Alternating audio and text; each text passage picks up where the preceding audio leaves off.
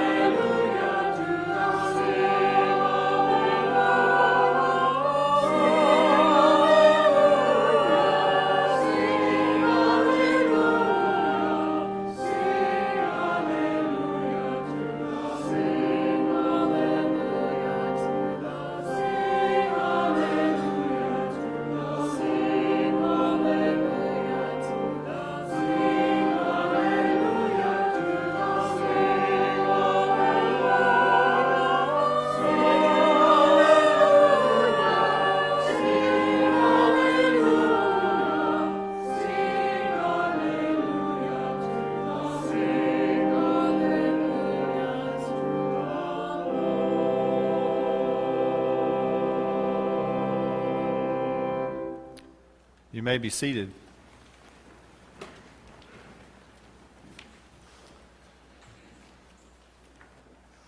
We live in the most connected time in all of history. Just yesterday, I had a chance to take my family up towards Huntsville, and my best friend brought his family down from Nashville. So we kind of met in the middle in Huntsville for Madison Trash Pandas baseball game. And we had a good time, just kind of getting to see each other and hang out for a little while. But something incredible happened about the eighth inning that just really stuck with me. As I was coming back down the stairs in our section, and I had three Sprites kind of precariously held in my hands as I was going down some steps. Something amazing and incredibly sporting happened in the game that I completely missed. But everybody jumped up and started cheering, and this guy right there on the side of the steps as I was going down jumped up and was cheering about what happened on the field, but in his right hand he was holding an iPhone watching a completely different baseball game, also cheering about what was going on in that at the same exact moment. We live in a connected time that is unlike anything else. My children can come home from school at 3 o'clock, and they know that if they call their grandmother right then at that moment, that they can talk to her in Sweden right before she goes to bed. But they have to do it quick because she doesn't like to stay up too late. It's amazing the connections that we have of all the different things that happen around us. Just this weekend, just kind of watching the news, we could have participated and watched a historic coronation in England.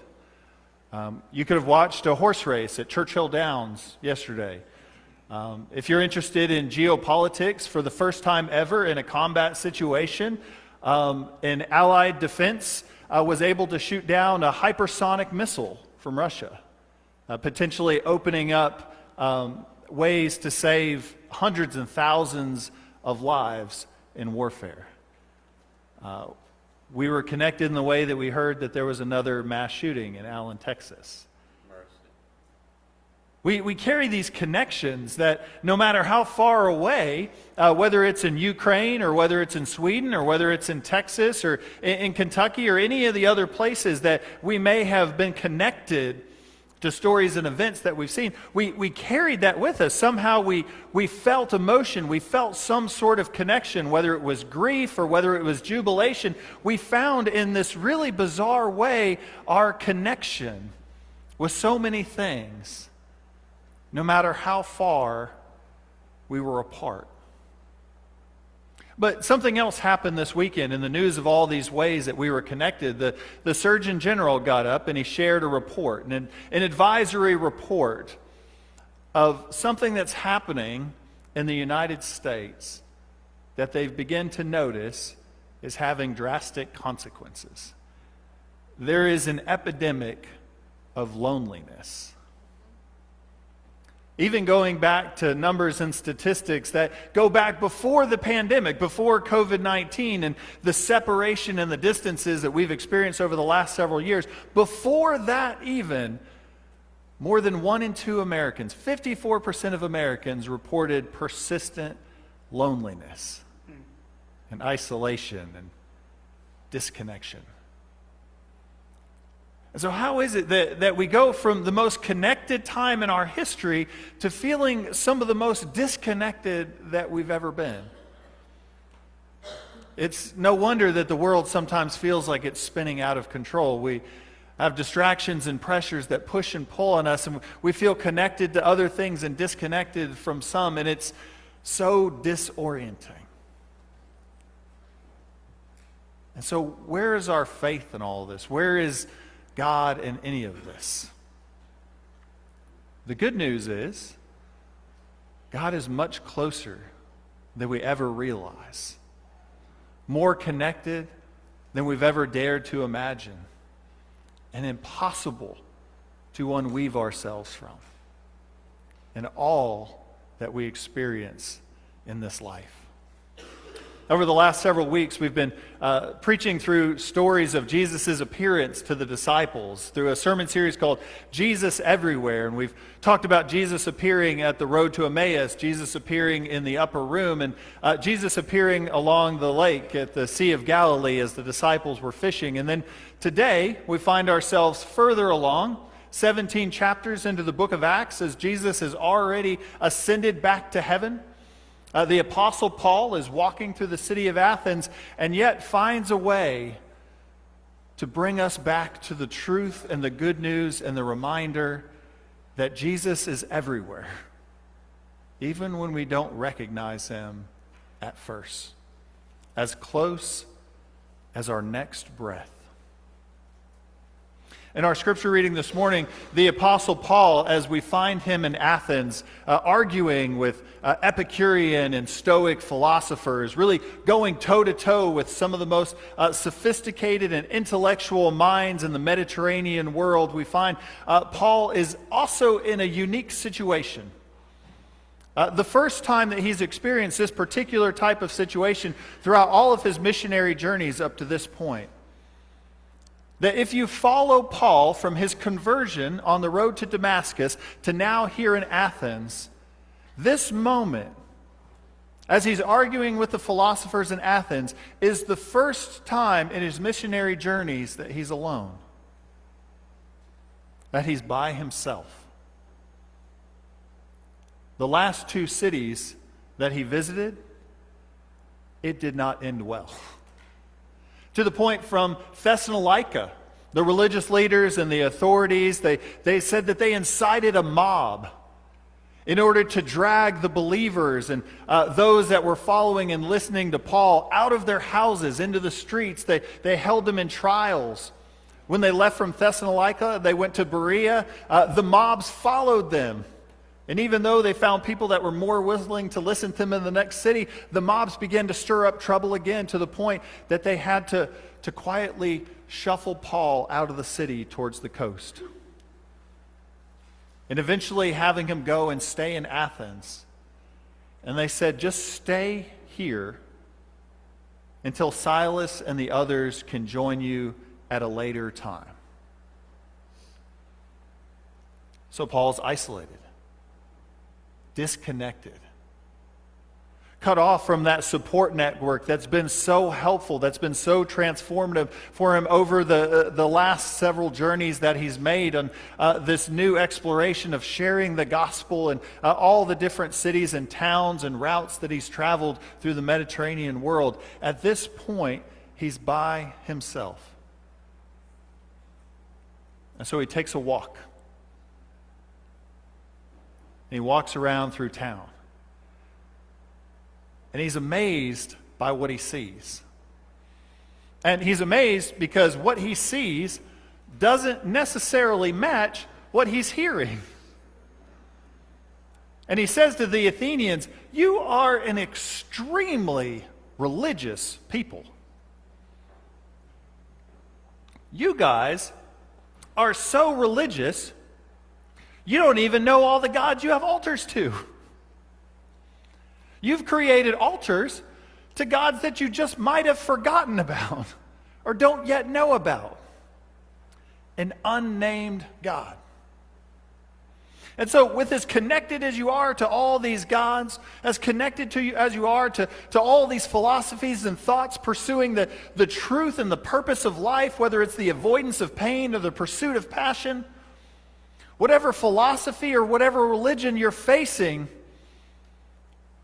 I'm here to tell you that you've been disconnected from the one that you've known before any of the others and never realized it. This God who's unnamed, Paul says, I want to introduce you to him.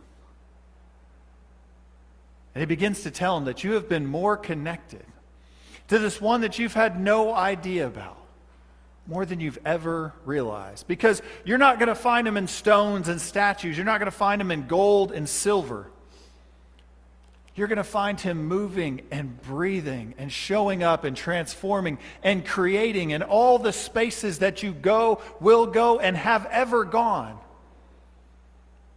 Not only do you know this God, not only have you been around this God, but you have been breathing in the very life of this God from the moment you were born.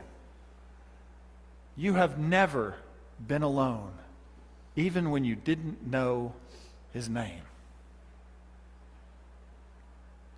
A connection and a life that is so thorough, that is so complete, that the very nature and fabric of creation testifies that God is with us and that we are never alone.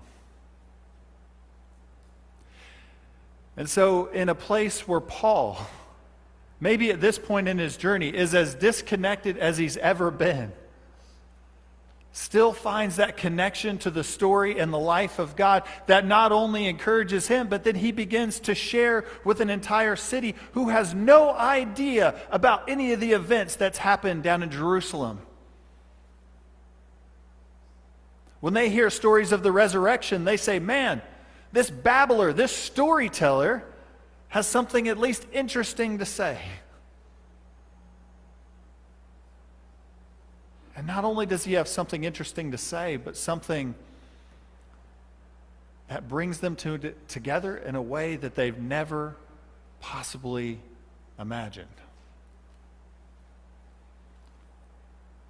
And so this word that we have for us in times where we do feel alone, we feel isolated, we feel overwhelmed, we're reminded of that good news that even Paul shares here in Athens and even here for us today, that the very life and witness and Spirit of God is here with us, closer than we can ever possibly imagine.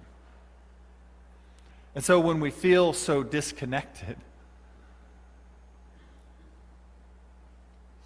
how incredible is it that we can take a moment and stop and breathe in and breathe out and realize that that's not air that we're breathing, but the very life of God. The very Spirit of God poured out among us that weaves us together into a community, into a fabric that is so diverse and is so wide and is so thorough that it only begins to capture the smallest part of our experience of who God is, because God's grace is just that large that it's nothing that we can ever possibly imagine. And so when we want to see God in the world, when we're feeling disconnected, when we're feeling alone, when we're feeling separated and isolated, one of the best testimonies and one of the best witnesses that we can have to see the face and the life of God in the world today is to look beside us into the face of others. We have imprinted on us, we have written inside of us, we have the very image of the maker of all creation. As we're made in God's image, the very nature of creation testifying that God is with us, and we sometimes first see it in the face of others. As we remember, we are all children of God, all part of God's story and God's life and God's witness. Now, as a young Southern evangelical, when I was coming up in church, I was always taught that God lives in my heart, right? But it's more than that. God just doesn't live in our hearts. We live in God's heart. Brought together and surrounded and tied together in a fabric and a community that is so thorough that God himself would put flesh on and come down to be with us, in community with us, to share salvation and grace and life and mercy. And that gets to be part of our testimony and our story to the world. That this God that we breathe in and breathe out, who's created all that is around us, that can't be captured in wood or stone or gold and silver, can be seen most clearly in the way that we live together with each other, the way that we treat each other, the way that we go through life together and walk in this way of God. So where is God in this world of connection and disconnection? God is closer than we've ever imagined in every breath we take. Amen and amen. Will you pray with me today? Almighty and gracious God, we give you thanks. Lord, we give you thanks for your Holy Spirit. Lord, we give you thanks for your word and your Son. God, we give you thanks that we are a part of your story, that we breathe your breath, and Lord, are a part of the fabric of your creation. Lord, you've chosen to be with us. Help us to see your face. Lord, help us to see your life and to carry that life out into the world. As we pray all these things in Jesus' name, amen and amen.